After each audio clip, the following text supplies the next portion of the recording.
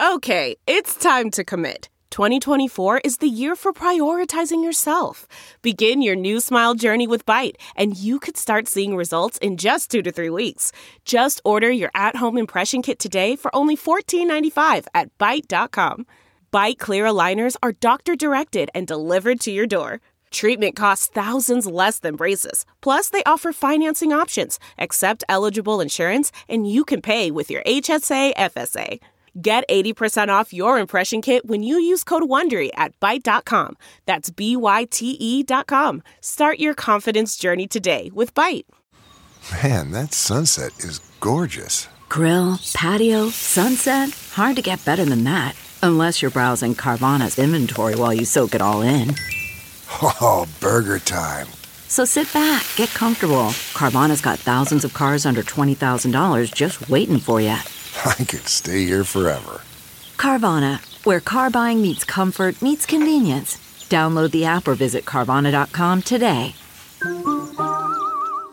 This series of California-based podcasts is brought to you in partnership with the Serica Initiative, our nonprofit program. The mission of the Serica Initiative is to produce independent educational and public awareness programming to make the U.S. and global public better informed about China.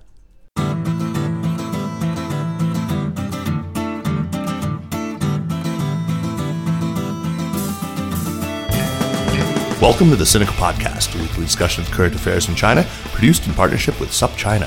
SupChina is simply the best way there is to keep on top of all the important news coming out of China. Our indispensable daily newsletter features a roundup of the news from hundreds of sources, plus links to the original writing on our website.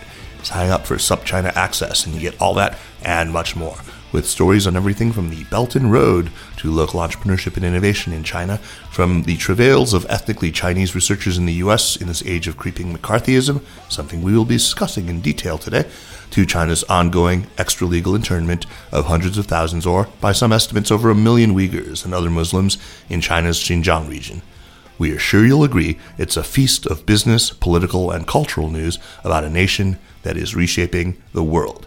I'm Kaiser Kuo, and today I am at Stanford University, fourth stop on this south-to-north Sinica tour of the Golden State. One of the most troubling, and for many people I hope, one of the most appalling consequences of the onset of this new phase of Sino-American competition that we are now in has been the rise of American Sinophobia. We've seen this in some of the alarmist, if not fully paranoid rhetoric coming out of the American political leadership, from the president on down. We've seen it in moves to restrict visas to Chinese who are seeking to enter the U.S., whether for study or attending a conference, for business, or even just for tourism. And we have seen it in the targeting, many would argue, in the profiling of Chinese or Chinese-American researchers in the United States. This is something that SupChina as an organization has taken very seriously. If I may, I'd like to draw your attention in particular to one of the important features of our SupChina Signal series. It's our Sinophobia tracker. There you can read and find extensive links to reports about the very troubling things that have been said and the numerous incidents that are of grave concern to us. So whether this has been mirrored by a similar rise in anti-Americanism in China is, well, it's a question certainly worth asking, and I'm sure that there's plenty of evidence, certainly a lot of anecdotal evidence that this is also happening, but that's beyond the scope of what we're looking at today. Today we're talking about rising xenophobia in the U.S. with a particular focus on what's happening here in California, which is home, of course, to the largest number of ethnically Chinese people in the U.S., as well as some of our finest universities and our most cutting-edge tech companies. We could not have found a better person to talk about this trend with, someone who can put it into its historical context, but who also sees it from up close. Professor Gordon H. Chang, no, not Gordon G. Chang, the man who predicted and continues to cherish hopes for China's imminent collapse, but the good Gordon Chang, the sobriquet, with which many of my friends and acquaintances refer to today's guest to distinguish him from the bad Gordon Chang. The good Gordon Chang is professor of American history here at Stanford and is Olive H. Palmer Professor in Humanities, as well as Senior Associate Vice Provost for Undergraduate Education. Gordon, welcome to Sinica, and thanks so much for taking the time. Thank you for inviting me to be here. Gordon, you are an American historian, and I think that this current bout of American xenophobia needs to be placed in an historical context. I think probably most of our listeners are pretty familiar with some of those dark episodes of American history when xenophobia has reared its head before, but perhaps you could maybe offer a highlight reel of some of the events we ought to keep in mind as we observe what's unfolding now. Well, I'll be happy to talk about that because I think the current situation needs to be placed in a historical context, as we like to say, which also helps to appreciate what's unique, but also what is continuous in American history in the current moment. So what I mean by that is that we're in a very emotional, intense, and fraught moment where there has been a rapid rise in xenophobia, as you use the term, which I think is very apt. But if we look through the long history of U.S.-China relations and the history of Chinese in the United States, xenophobia, or periods of intense xenophobia, punctuate this history from just about the beginning of when Chinese arrived in the country, back in some numbers in the 1850s. While some quarters in American society welcomed Chinese, many saw the arrival of Chinese in America as threats already in the 1850s, throughout the mid-19th century, and certainly after the Transcontinental Railroad was completed. I've just completed a book and published a book on the railroad workers. And the backlash against them, crested in the late 1870s and 1880s, highlighted by the passage of the first Chinese Exclusion Act, or the Chinese Restriction Act, which dramatically reduced the number of Chinese who could come into the country and was the first basically ethnic-based restriction on immigration into the United States. Now, if you look at the arguments for that bill, for that legislation, it sounds in many ways very similar to today. The Chinese are hordes. They're threatening American life. They can't be trusted because they have ethnic allegiances. Chinese are coming into the country, this is in the 1870s, 1880s, with an ethnic conspiracy. You'd see these tracts, these novels, short stories, political speeches, accusing Chinese of having a conspiracy of taking over America, taking over the country. Not just dominating labor markets, but having political aspirations to steal what's valuable in America. So that was one high point of the xenophobia. But then throughout the subsequent decades, you'd have this similar kind of attitude. I use a tract in my class written by Samuel Gompers, the famous labor leader. I don't know if you ever have seen this, but it's worthwhile taking a look at as an example of early xenophobia. Published around 1906. This was published, it's called Meat versus Rice, American Manhood versus Asiatic Coolieism, Which Shall Survive? A really incendiary title, as you can see, but it captured that kind of sense that it was a clash of civilizations, clashes of people, and that the outcome of which was not clear. And this tract was advocated continuation and strengthening and expansion of the Exclusion Acts. And the characterization of Chinese and other Asians in this tract, again, sort of prefigures what we see today. That is, there are hordes of people coming into the country. Culturally, ethnically, medically, physically, they're unassimilable. But also that they have some type of conspiracy, racial conspiracy, to undermine America itself. Right. Then we had Samuel Gompers. Now we've got Michael Pillsbury in the 100-Year Marathon. And you have that. And you had the same thing during the 1950s, after 1949, where the Chinese communists, after the Chinese Communist Revolution, and then Chinese in the United States becoming suspect of being agents of Beijing. Right. So what we have today is new in many respects, because China is very, very different than it was in previous years. But in some ways, this characterization, this xenophobia, taps into deep sources of racial sentiment that go back in American history. But Gordon, it's not just things that have happened to Chinese in America in the past that are instructive to us here, I think, in this moment, but the way that our society has reacted when threats come from any particular country, region, religious group. this is clearly not the first time the United States has been confronted with a rising power that's challenged American primacy.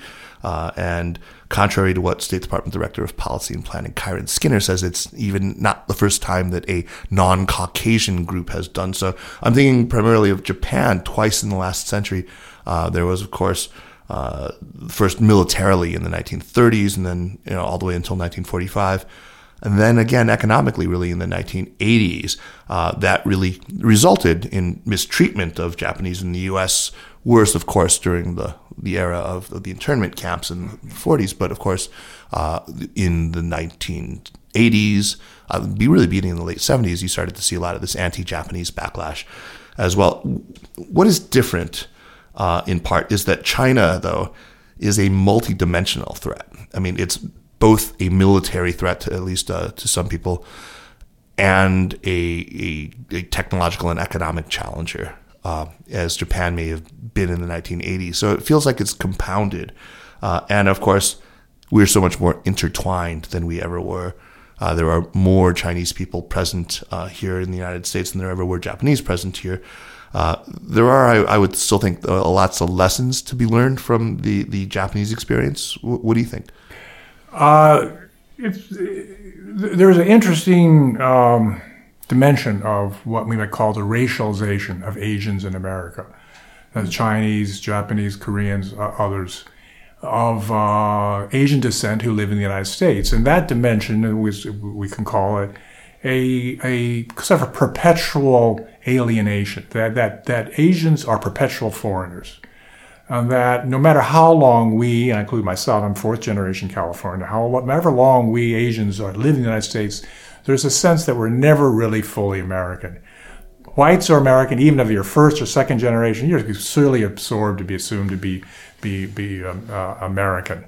You can be African American, and you can be black, and you can be a first or second generation from Africa. And there's more of an assumption, well, America is black or white. Asian doesn't quite fit. And Asians are seen as extensions of lands of ancestry. Why this is so, we can talk about, but that's sort of the characterization. So that Chinese in America, it's very difficult for many Americans to disassociate Chinese Americans from lands of ancestry. So this is what we're talking about, xenophobia, that the fear of Chinese in America is directly linked to politics and perceptions of China through the decades. Now, this is certainly true, too, with Japanese, as you pointed out, during World War II. And this culminates in the terrible tragedy, the crime of internment of Japanese Americans who were numerically majority American-born. But they get sent off to the incarceration camps because of their ancestry. And they are tainted with being foreign or inevitably foreign. As some of the politicians at the time said, the more dangerous people in America among the Japanese population in the United States are not the parents, it's not the first generation, but it's the second generation because they speak English, they appear to be Americans, but inside they're really Japanese. They can blend with us. They can pass by being Americans because of their language, but genes make them different. So clearly, China's rise, though, has impacted the way that Chinese are viewed in the United States, whether they're ethnically Chinese Americans like you and me, or people who are PRC nationals who've come over, or people from other parts of Greater China. The rise of China has affected that. It may be that they are even more subject to this perception that they're just an extension of the ancestral country. It may be less. I'm not really sure. What is your sense? I mean, talking to friends of mine who are Chinese American, we're kind of torn. I mean, I certainly think this is as well. On the one hand, there's a kind of grudging respect sometimes for the country that they associate with you with is no longer this sort of backward, underdeveloped cesspool.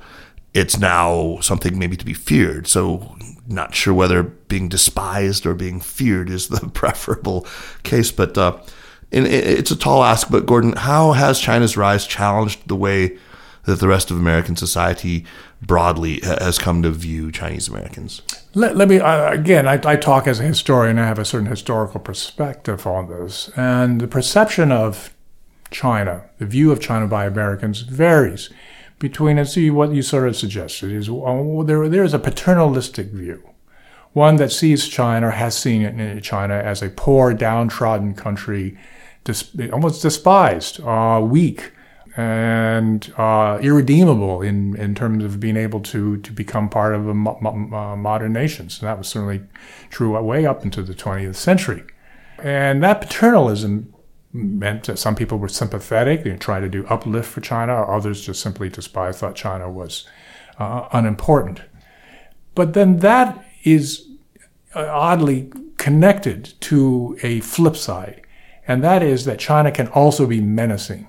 Right. That because of the numbers, because of its hunger, because of its political passions, because of its huge size and population, including those who go overseas, the millions of Chinese who live overseas, that there is something in China that also is menacing as the view of Americans. So it's both at the same time. Some Americans hold the same team. So what's happened in recent years with the rapid rise of China, that China is no longer poor and unimportant or marginal in world politics, but now clearly has become a central player.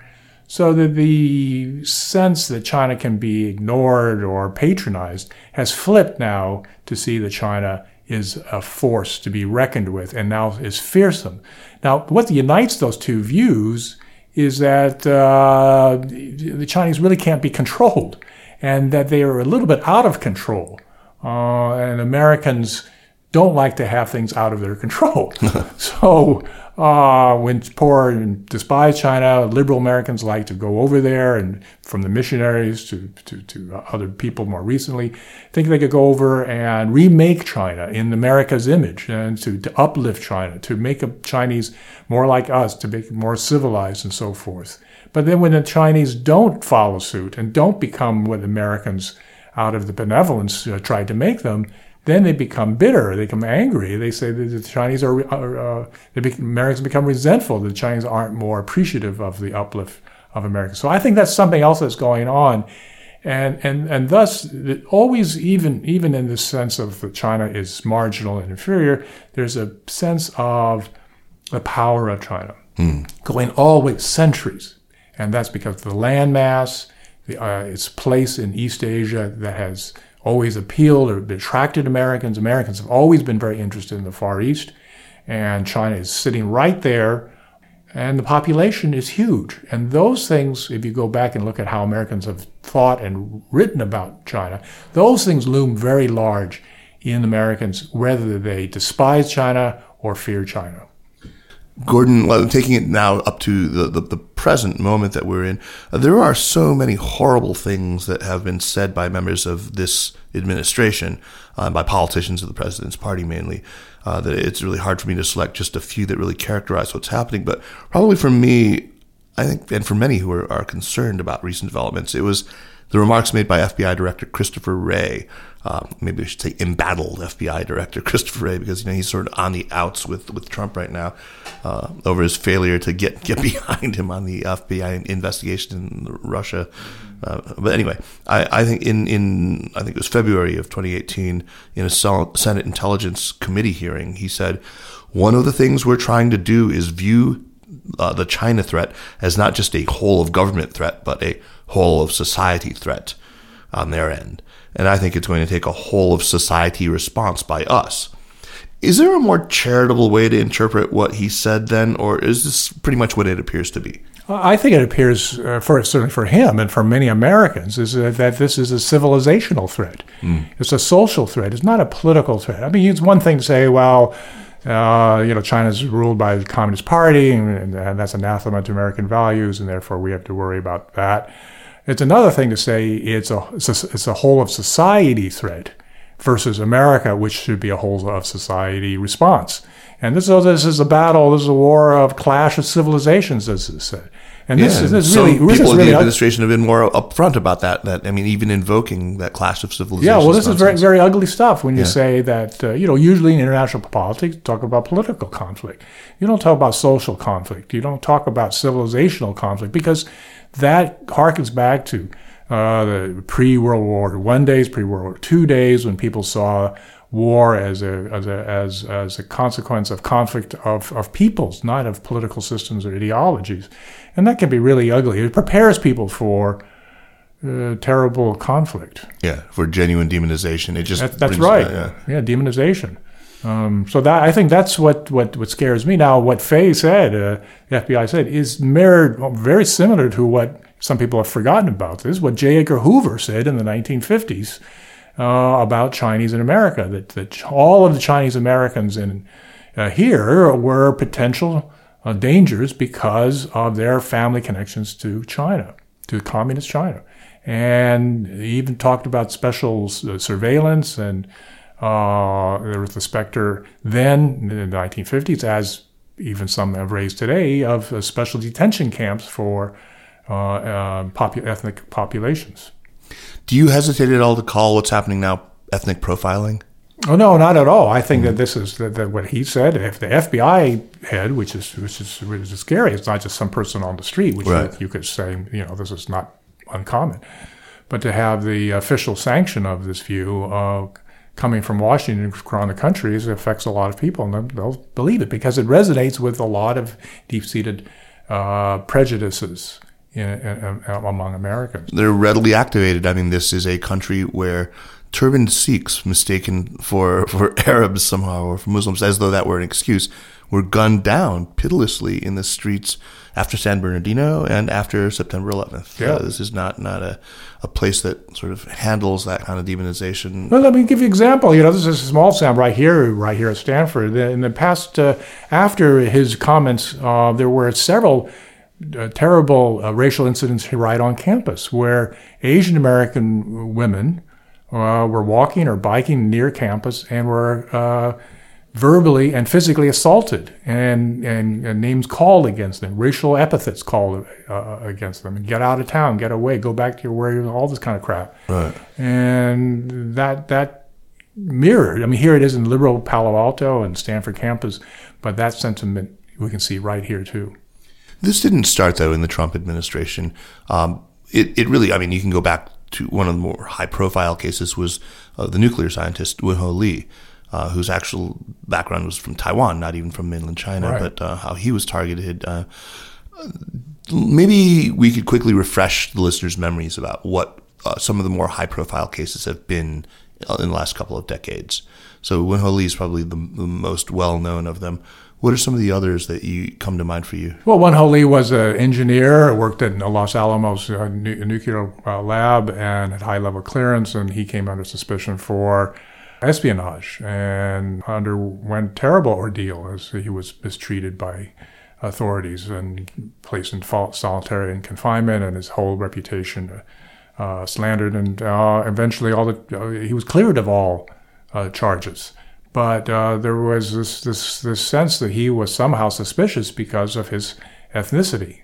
And in fact, I think the evidence shows that he and his wife were actually in direct communication, reporting to the FBI and or the CIA, because there were Chinese scientists who were visiting Los Alamos, and they were reporting on the visitors' activities. But despite that, and his integrity, and he was completely ethical in everything he did, he came under suspicion. And more recently, there have been other scientists, Shirley Chen, the physicist at Temple, head of the Temple Physics Department, Professor Shi, medical researchers down in Texas and elsewhere. The MD Anderson Cancer Center. Right? And they were all dismissed or investigated, charged. All these charges later on dropped, but they lost their jobs.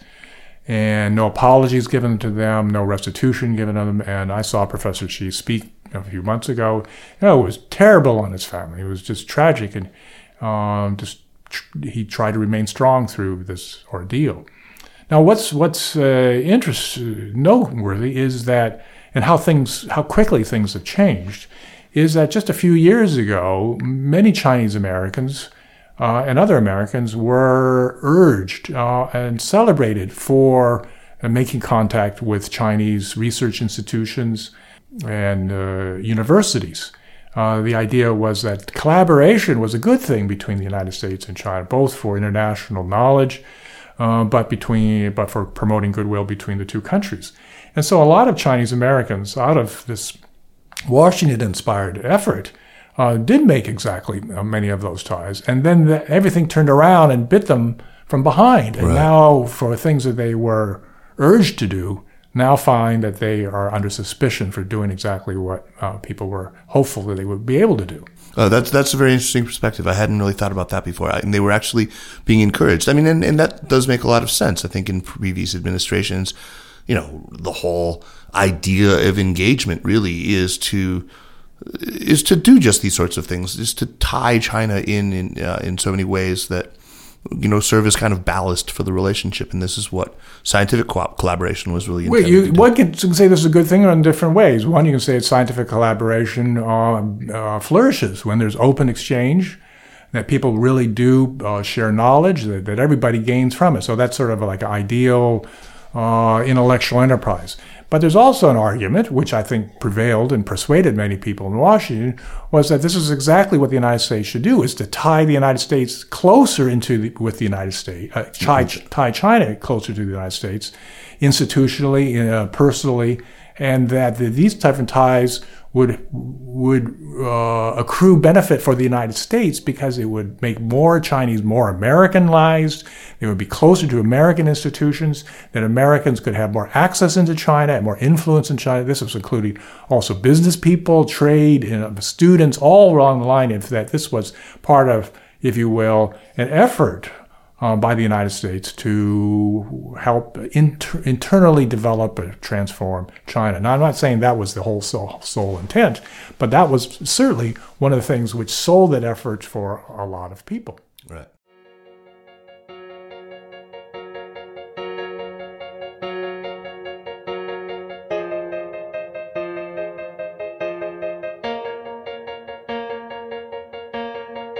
Hey, folks.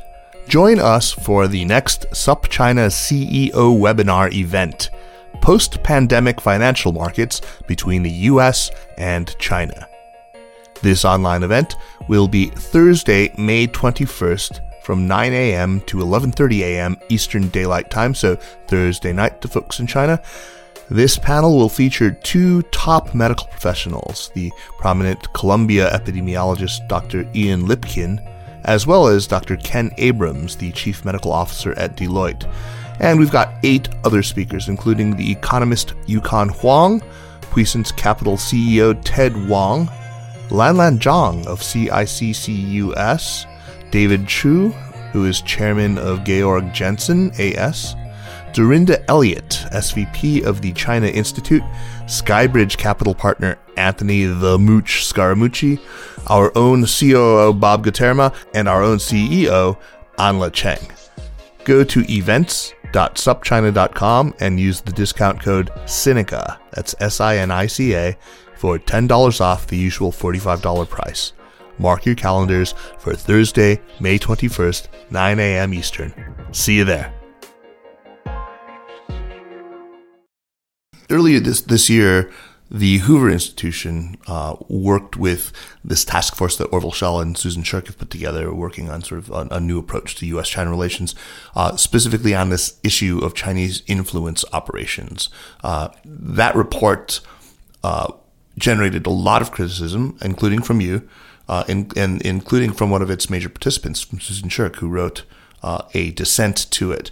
You were on a panel recently where you were able to talk directly, you and Mike Lampton on one side, really, you basically arguing with one of the principals of this, which is Larry Diamond of the Hoover Institution. So tell me about that and what you found was particularly problematic about this report. The report was really troubling. The report was entitled Chinese Influences in American Interests. And the authors of the report said they were writing this to alert Americans to the danger of Chinese influences within the country. Right. A substantial part of the report focused on Chinese Americans and said that Chinese Americans were potential dangers or threats to the United States because of their ancestral ties to China because they were unwitting agents of China or witting deliberate agents of China and Chinese institutions to spread what they would say Chinese influence in the United States. It was a really broad brush. Right.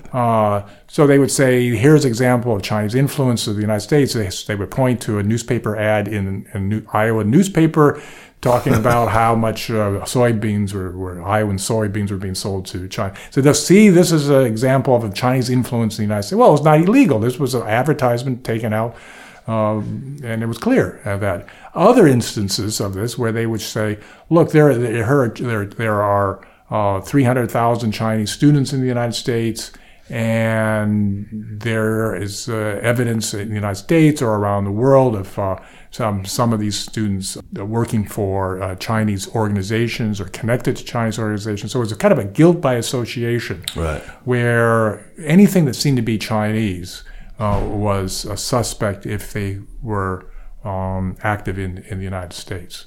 And this was really angering, it was really infuriating because it had sort of an academic imprint on it.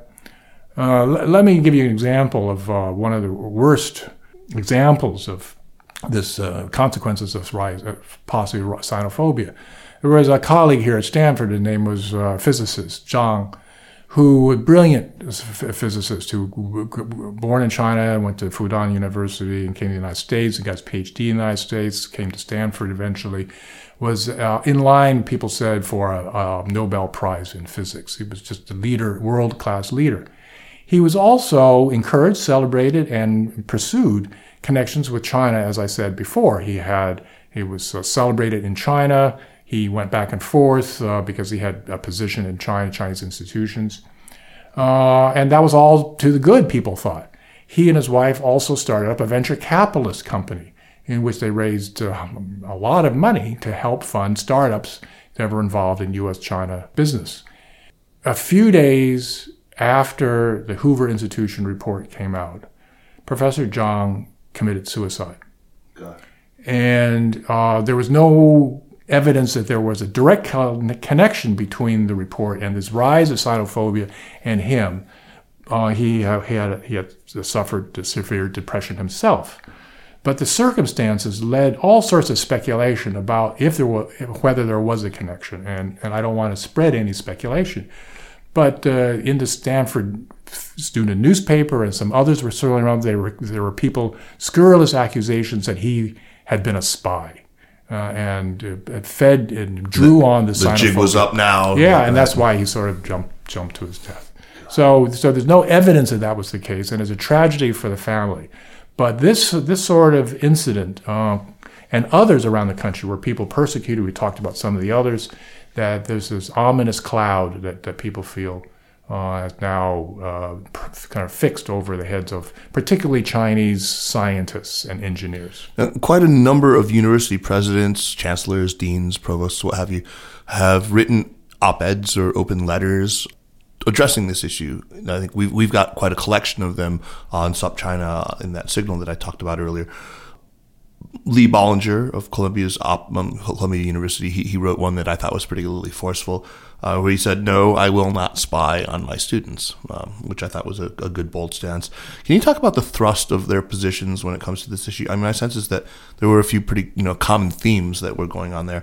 Maybe you could talk about those. Yes, well, the chancellor of UC Berkeley issued statements, as the provost and president of Stanford also issued statements, and I think the thrust of these was that to defend academic freedom and international exchange. And their point of view is that all institutions flourish if there's an open environment and exchange, and there is a tremendous talent in China and in the United States, certainly, but the United States has benefited enormously from the contact, the intellectual flow of Chinese coming to the United States. And many of them coming here as graduate students, tens of thousands, hundreds of thousands have come here as researchers or graduate students. Many have stayed throughout Silicon Valley, throughout every major institution of higher education in the United States. You have PRC-born scientists, and they have become a substantial section of American research institutions. Anywhere from 25 to 50% of departments and research units are PRC born. The publications of PRC-born people just dominate the scientific journals. So what they fear is that you put a damper, you raise fears among this population that's been so helpful that you're not going to have them staying in the United States. You're not going to have them come to the United States. You're going to have them return to China. All things which you don't want to have happened.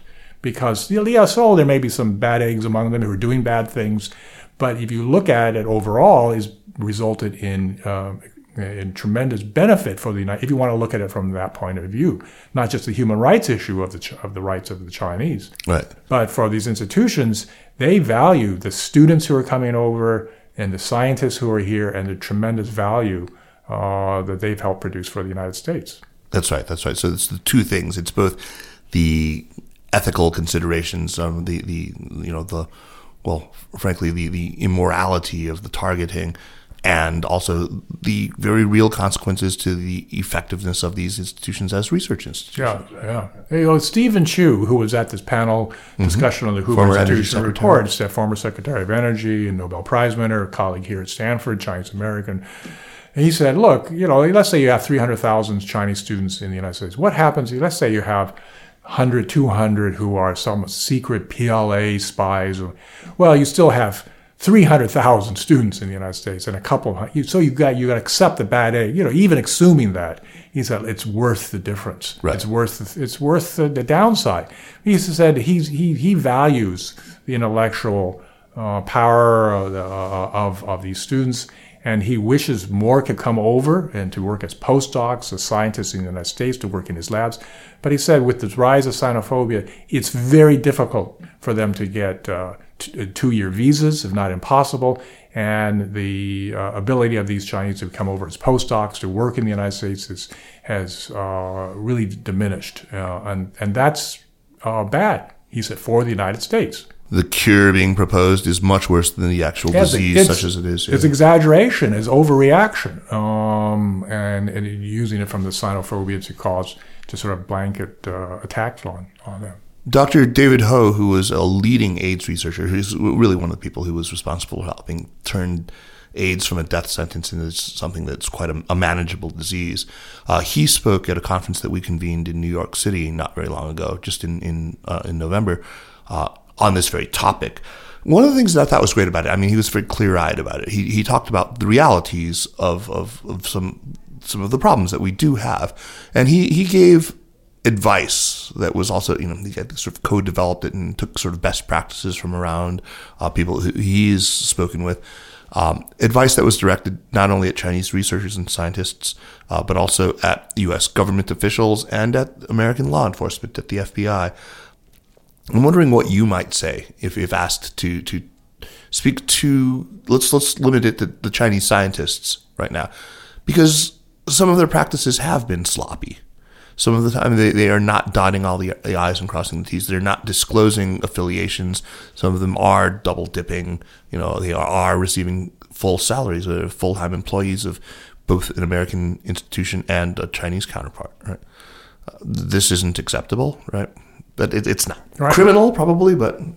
Well, in some cases, maybe, yeah. People do bad things. They do wrong things. They should not. Certainly, espionage, spying, theft are all wrong, illegal. Absolutely, yeah. And they should not. No one should. But to say, even if you have examples of this practice, it does not make for a racial conspiracy against America. Right. Yeah, that's absolutely fair. But should American research institutions, for example, exclude from sensitive work, at least, anyone who has ever been or is currently a part of China's now infamous 1,000 Talents program, for example? Is that grounds to keep them out of sensitive work? Well, I would think not. If it can't be proved, I think people have to be judged on their individual merits and demerits. And if they have not proved that they're somehow suspect and in danger that they're going to steal stuff they shouldn't be stealing, then that's stupid. Because these people are smart, they can be great researchers, they will make contributions to medical science. It's interesting. I noticed in the newspaper these reports that are coming out regularly from China. China makes tremendous strides in tackling various strains of cancer. And the people now say China is in the lead of curing cancer globally. Now, shouldn't we, the two countries, be partnering in this? And wouldn't we all benefit from this? So do we have to be afraid of what they're doing rather than trying to partner and everybody benefits from it? Which makes the MD Anderson case especially bizarre to me. I mean, of all things, why would we be competitive on things like that? I mean, yeah, presumably if there is some therapeutic, some drug that comes out of it, maybe you are giving up profits. But Christ, I mean, we're talking about saving lives and to one of the and the you have emperor of maladies. You have a slowdown and a progress, but you also can have the reverse effect. I give you the example which we haven't mentioned today. In the 1950s, there was the case of Dr. Chen Shuo-sun, who was also from Shanghai and came to the United States. Brilliant astro engineer. Student of von Karman. Theodor von Karman. He was like one of the top 1 or 2 engineers of the world, and went down to Caltech, or youngest tenured professor in Caltech history, became head of Guggenheim Lab. And because he came under the suspicion of the FBI and basically hounded him to the extent to which he eventually left the United States. He wanted to stay in the United States. He was his children were born in the United States. He had a home in Pasadena. And he had been in the U.S. Army and was going to make contributions to U.S. science. But political pressures, suspicion fell on him, and he said, "To heck with this," and he went back to China. And a fairly still a young man, and he wound up being one of the leading scientists in China, and as I said, head of its rocket program. Right. Now, if you think how things have been different? Well, if it hadn't gone through this unfounded suspicion against him, because he was never really convicted of anything, but just abused and humiliated. And he was a very proud man. And if he had stayed in the United States, things could have been very different. I think the worst that he had done is he actually, at some point, notionally been a member of a communist party in the United States, but for a very brief period. And I think the allegation was that he had failed to disclose this on some. Well, I don't know if he was ever said he was part of a member of an organization. He may have gone to a study group or attended certain discussions in Caltech, which were full of different liberals and communists and leftists and all over the place, including Robert Oppenheimer's brother, and all that kind of crowd. Mm-hmm. Another major issue, we flicked at it earlier, and it's come up time and time again in recent years, is that of Chinese students on American campuses and in American classrooms behaving in ways that maybe don't conform with certain American values. I mean, on the one extreme, you have the allegations that, and I think these are in some cases quite well grounded, that Chinese students and scholars associations are being used as conduits by embassies or by consular officers in the United States as sort of spies on the behavior of other Chinese students. And that, of course, would be fully unacceptable. But we're also talking about students who are doing things like maybe tearing down posters of pro-Tibet or Xinjiang or Hong Kong related things, or antagonizing fellow students for taking particular political stances on these sensitive issues, maybe protesting the invitation of certain speakers. UC San Diego and the Dalai Lama comes to mind. Or, their critics would say being disruptive in classrooms for perceived slights against China. There's this whole range of stuff, from stuff that is clearly unacceptable to stuff that maybe, could be defensible under sort of free speech. But some of this stuff, I mean, I guess what I'm wondering is, I'm sure that this is a topic of frequent discussion among university administrators, and then you are one. What is the right approach to this? What should the universities be doing, and who are the right policy actors to implement the sorts of approaches that you're putting forward now? I had to say that we haven't had much of that problem here at Stanford. Yeah. I know it has happened, and then that's again individual cases. But you're right, and it has happened in some ugly form in other places. And that's unfortunate, and that I would hope that people would learn that that's from the Chinese point of view. I would hope that they would learn that just simply counterproductive. You act that way, people are going to be sympathetic to those that you're trying to oppose. But shouldn't there be some prophylactic? Shouldn't we, those big state universities like Urbana-Champaign, that has a huge population of Chinese students, and where issues like this have come up, should they be, for example, and not just singling out Chinese, but just any new international students, giving them kind of a basic civics lesson and telling them what's within bounds and what's out of bounds? University administrations prefer to stay out of that. I mean, they prefer to encourage and support and defend an open environment and freedom of exchange, including sometimes pretty ugly opinions. So we were talking about Chinese doing things against people or organizations that they perceive as being hostile to China. Well, there's also protests in other areas of left and right wing students against each other, against white supremacists who sometimes speak on campuses. Mm-hmm. So it's connected to the issue of freedom of speech and assembly and protest.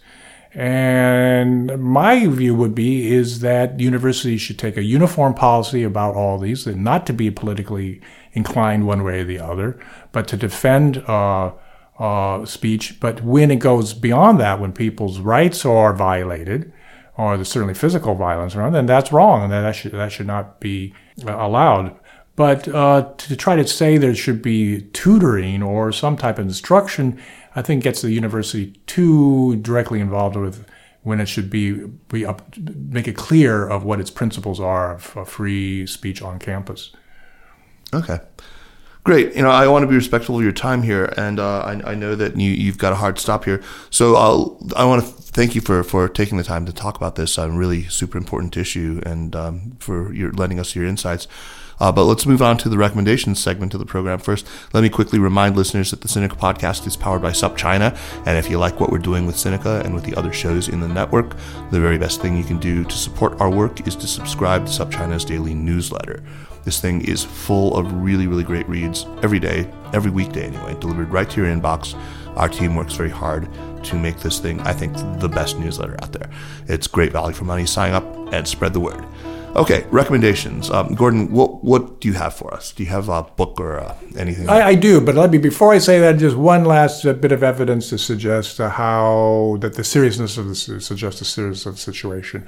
I've been talking to colleagues here. We're in the middle of a graduate admissions cycle here at Stanford, and I've been told that the graduate admissions from China that have sustained so much of Stanford's graduate schools, particularly in engineering and sciences, is down by something like 20%. Oh, Lord. So now what are these students? It's not just Stanford. They're not coming to the United States. These are applications. Applications. So they're going maybe to Canada, Australia. I mean, they're not wholly welcoming themselves, but in cases. But the civilization or society-wide suspicion of Chinese is so rampant now in the United States. There are a lot of Chinese who are just reconsidering coming to the United States. There's so many attractions to come. Who would not want to come to Stanford University? But given the atmosphere, given the climate of suspicion and the souring in the job market, or the suspicion of Chinese in the job market, is enough to turn some of these bright young people elsewhere.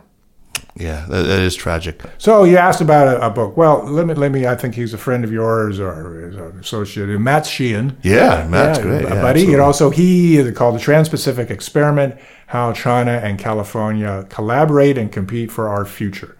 And Matt lived in China. He speaks pretty good Chinese. Very good Chinese. And he's in addition. Why I can recommend it. He is the son of my next door neighbor. Okay. So I saw Matt grow up a bit in his later years when he was here at Stanford, and then I get a chance to chat with him, and he's a very decent guy and very thoughtful. He's more than decent. I mean, he's just a splendid human being. I think he's one of. I adore Matt, and he's just love the work that he's done. That book is terrific. He was also the main writer on Kai-Fu Lee's book, AI Super. That's right. So he's very well known and he's prolific guy. Yeah. Big shout out to Matt Sheehan.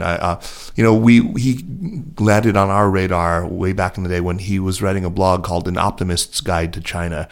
He was one of the few sort of kind of unapologetically panda huggy in the old sense. Great guy, but he's always been very clear-eyed and very smart. Yeah. Great recommendation. My recommendation is for another sort of China scholar person, a reporter by the name of Mara Fistendahl, who's done just great work over the years. Many books, one on the one-child policy called Unnatural Selection. But the one I want to recommend is forthcoming.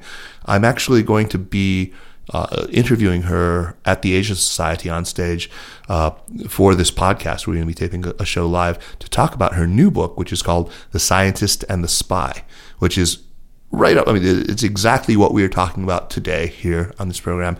And it is just an empathetic but unblinking, unstinting, and beautifully written story. A real look into not only what China has done, but what it hasn't, and the overreach by the FBI and other law enforcement officials. And it looks very squarely at the issue of racial profiling, ethnic profiling. So it's a terrific book. It's out in February. The Scientist and the Spy.